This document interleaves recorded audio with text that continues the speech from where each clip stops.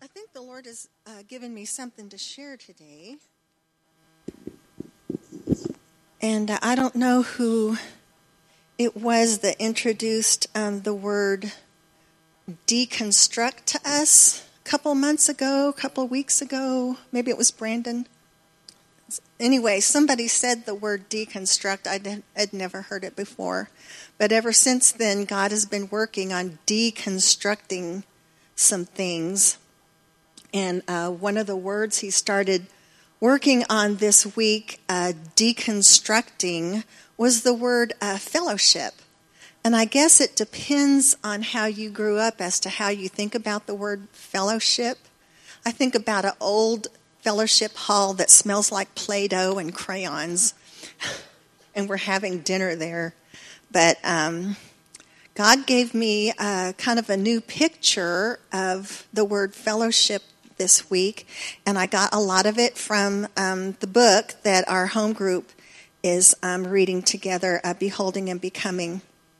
And he is talking about the word koinonia, which is Greek for fellowship.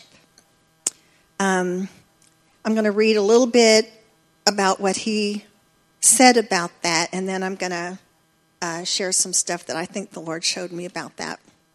Koinonia, or fellowship, is a supernatural experience. And I never thought about it like that. I think about it as very fleshly. We're eating, we're talking, we're drinking coffee. And God just has such a different idea of what we need to be doing when we fellowship. He calls our fellowship with the Lord, he calls it vertical fellowship. And then my fellowship with Eddie and Laura would be horizontal fellowship, or horizontal koinonia. And he says when a Christian fellowships with his Lord, it is in another realm. It's another realm happening. So is horizontal koinonia. It is a spiritual thing, at least the right kind of horizontal koinonia. It does not involve any religious activity. That's not what fellowship and koinonia is. It's not participating in religious activity. And I'm going to lose my place every now and then, so bear with me. And he lists some things that he considers to be religious. What was the word I used? Religious? Yes, religious activities. I'm not going to list those because I still think some of them are spiritual myself. But he says these practices fall into a different category than the spiritually organic experience of koinonia, or fellowship. When an individual Christian learns to fellowship with his Lord, he is learning to draw real life from the Lord. And that's what we've been talking about for like a year, maybe more, 30 years, maybe more, is our fellowship with the Lord. We have doxa in our moni, Vernell. And we are using that glory of God that lives in us. We're touching that, and we're fellowshipping with the Father. When an individual Christian learns to fellowship with the Lord, he's drawing real life from the Lord.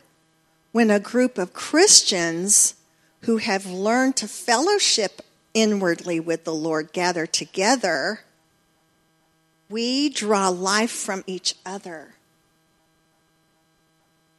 Man, that is just not in my brain. That's when I say fellowship, even the word koinonia, I've heard that for years and years. That is not what I think about. I think about the donut room. Or I think about going to Hugo's, Mexican food after, that's what fellowship is.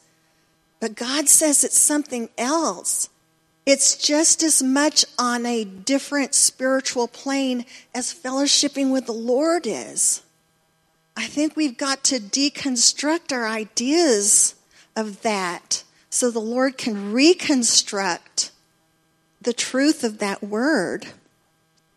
This, our horizontal fellowship, is a spiritual operation of the Holy Spirit. It is as if the Father and one believer is loving the Son and another believer, and vice versa. Because this fellowship was going on when time began. The Holy Spirit and the Father and the Son, they existed and they were fellowshipping. And now they fellowship through us. Okay. There's more.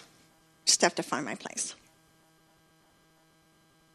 Koinonia is partnership, participation, social intercourse of benefaction, communion, and fellowship. Benefaction comes from the word benefit. When we fellowship, we're benefiting one another. Oh my gosh, how many times have you been with somebody and when you were finished being with them, you felt smaller? Or you feel like something was sucked out of you during that conversation or during that party or whatever. Boy, I don't want to participate in that kind of interaction. We are needy people. I'm a very needy person. And I usually walk into a room needy, and immediately I look around and I go, who has something for me today? I am feeling so small. Who can I go to make me feel bigger? To make me feel smarter? To make me feel more spiritual? To make me feel prettier? What do I need today, or what do I think I need today? And who in this room is going to give it to me? I have spent years and years and years and years being a black sucky hole of need to my husband. I don't even know what I need. But whatever it is, he better fulfill it because I have expectations of him. That's what husbands do. And I mean, how can he do that when I don't even know what I need? But we walk into rooms and parties and meetings as needy people. And we're looking, and some people you just look right over because they've never fulfilled one of your needs. And so they're not even on my radar today. I'm not going to fellowship with them. I'm not going to drink coffee and eat donuts with them because they don't feed my need. Our koinonia fellowship, I got way off track, so I may repeat myself. Our koinonia fellowship with each other, our horizontal koinonia, should be life-giving and not life-sucking. That's a thing.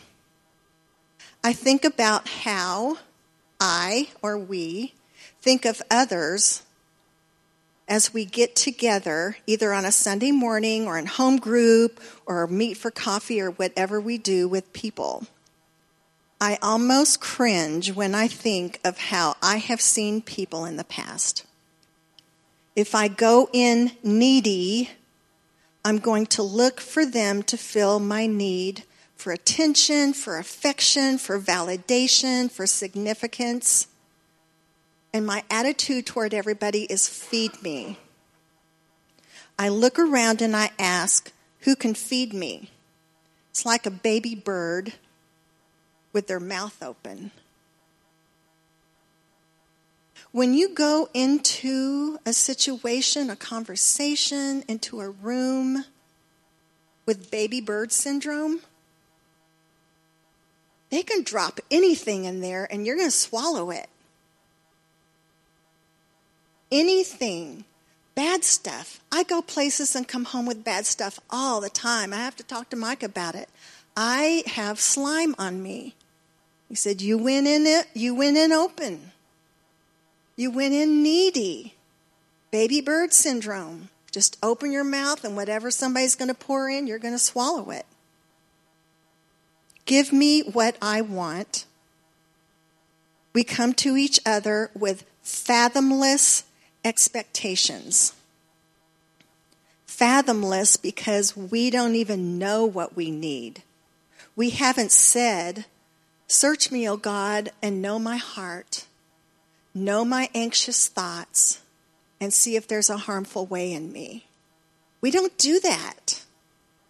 We just wake up in the morning and we feel things from yesterday, from last week, last year, from when we were 3. We just wake up feeling needy. And I'm going to put this on myself and not you.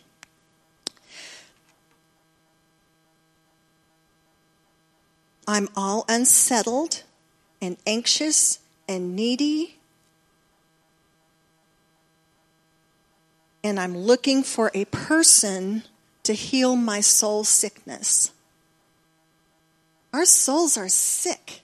Our spirit's not sick. Our spirit's not sick. Our spirit's whole. The glory of God lives there. But my soul, my mind, my will, and my emotions, they are sick. They are needy. And as much as I want Laura to fix that for me today, she has nothing to fix that except to tell me to go back to the Father and get my healing from where He lives. So we fulfill our neediness when we're in the presence of the Lord. These needs are valid needs. Everybody needs to be validated. Everybody needs affection. Everybody needs attention. Everybody needs a sense of significance. But as much as I know Louise loves me, she might make me feel significant for like a minute, but it's not what I need. I like to be around people like Louise because they feed me good stuff. They put oatmeal in my little baby bird mouth instead of something yucky. But my real sense of significance is going to come when I spend time with the Lord, when I spend time in His presence. We can't fellowship horizontally until we have fellowshipped vertically and gotten with the Lord and let Him fulfill what it is that I don't even know what I need. I just know I woke up anxious today, or I woke up lonely today, or whatever. And then you start on this quest during your day to find somebody who's going to make you feel better. Your neediness is filled in the secret place. We get established in the secret place, and then horizontal koinonia builds up what the Lord did. It builds on what we got in the secret place. When I think about that responsibility, it is stark and daunting. When I compare it to what my definition of fellowship is, you got in the secret place today, and the Lord gave you significance and value, and He made you feel loved. He honored you. He called you beloved. And then you spent 10 minutes with me in the donut room, and I took it from you. Somehow. with some phrase or some dig or some joke, some opinion that I have that nobody wants to hear. That's not fellowship. Facebook is not fellowship. I can learn facts about you on Facebook, but I can't fellowship with you on Facebook. It's a huge opportunity to offend people. Ask me. I don't know how to do Facebook without making people mad. I just turned it off. My words to you, when I am with you, should support what the Lord gave you in the secret place. Not steal from you or challenge it. Did I really hear from you this morning, Lord? And did you really tell me that I'm loved and valued? What happened? I fellowshiped with somebody, and they stole it. They stole it. I was thinking about that song we just sang, Take Away My Distractions. He's not taken away the distractions, but he can make me undistractable. Huh? Yeah. I mean, if I'm distracted, it's not Eddie's fault. It's my fault because I forgot what the Lord told me today.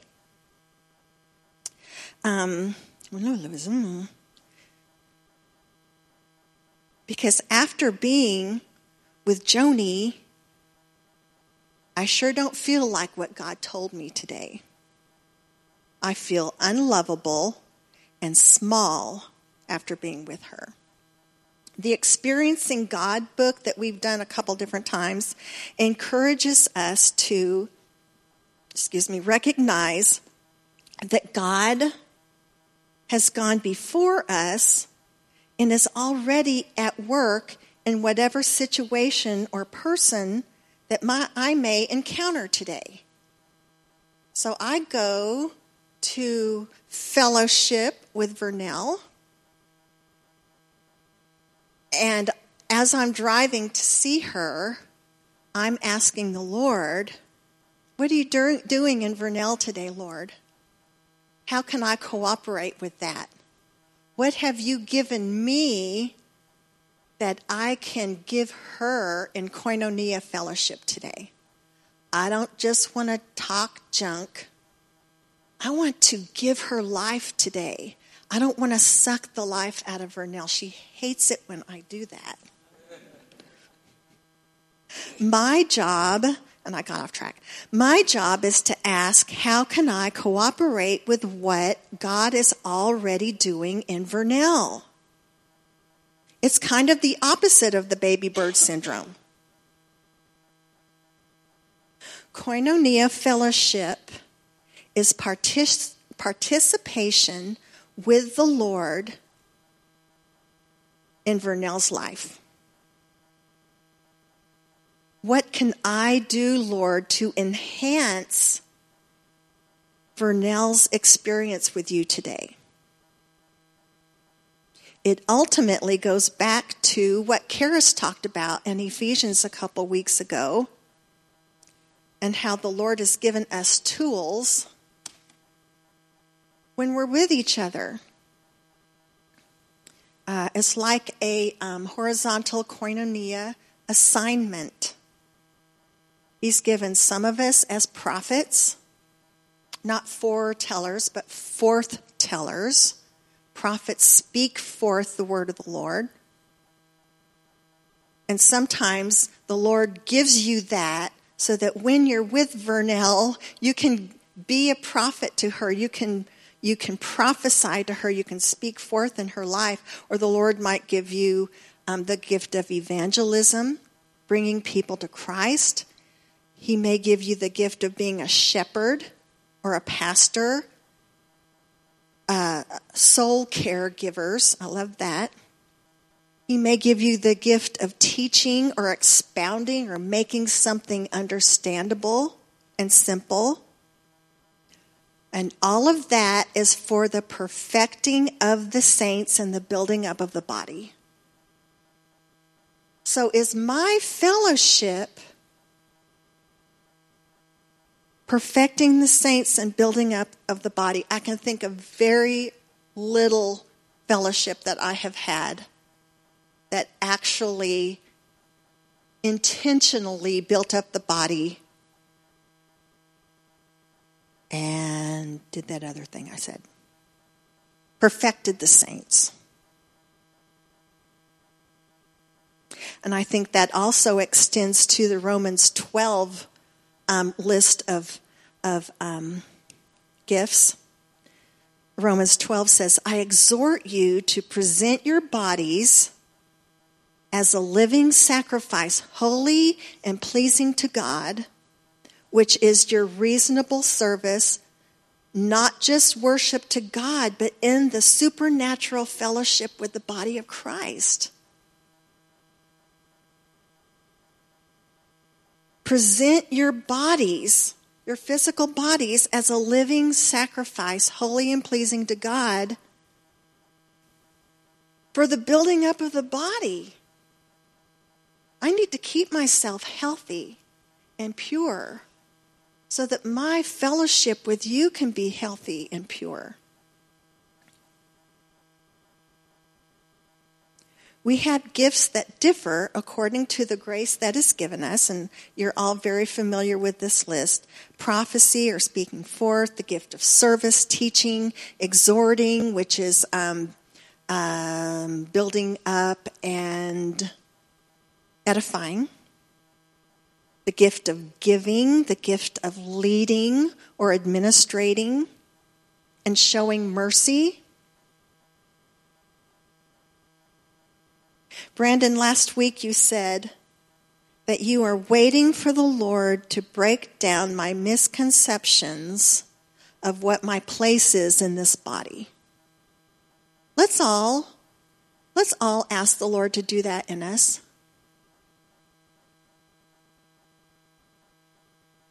To break down my misconceptions of what I am to this body.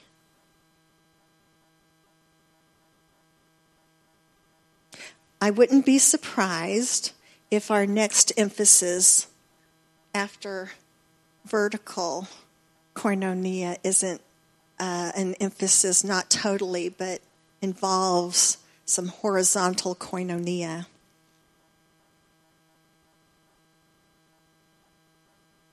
We become not just motivated by these gifts that the Lord gives us, the teaching and the helping and the speaking.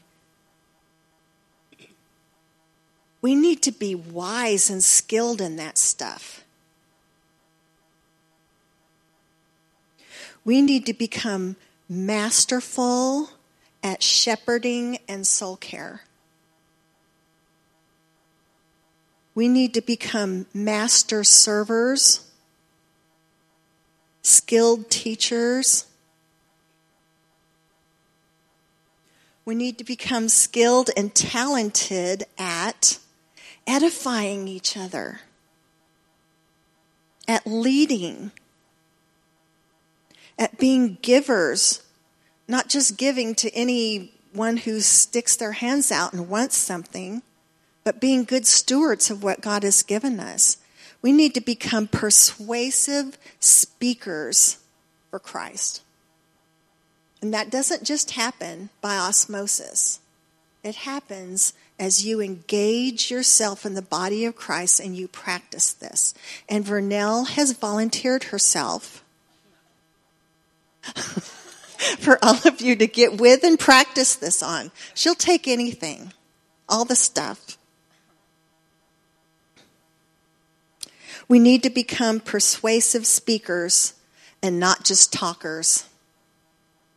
Because anybody can just talk. But we need to become intentional speakers. Skilled friends. I want to be a skilled friend. Okay, so I've given you some stuff to ask the Lord to deconstruct in you Just totally get rid of that old fellowship hall that smells like Play-Doh as part of your, I don't know, I think about the fellowship hall in Buena Park as just where you fellowshipped. And if you didn't fellowship there, you didn't fellowship anywhere. So ask the Lord to deconstruct the word fellowship in you and then build it back up. And that's all I have.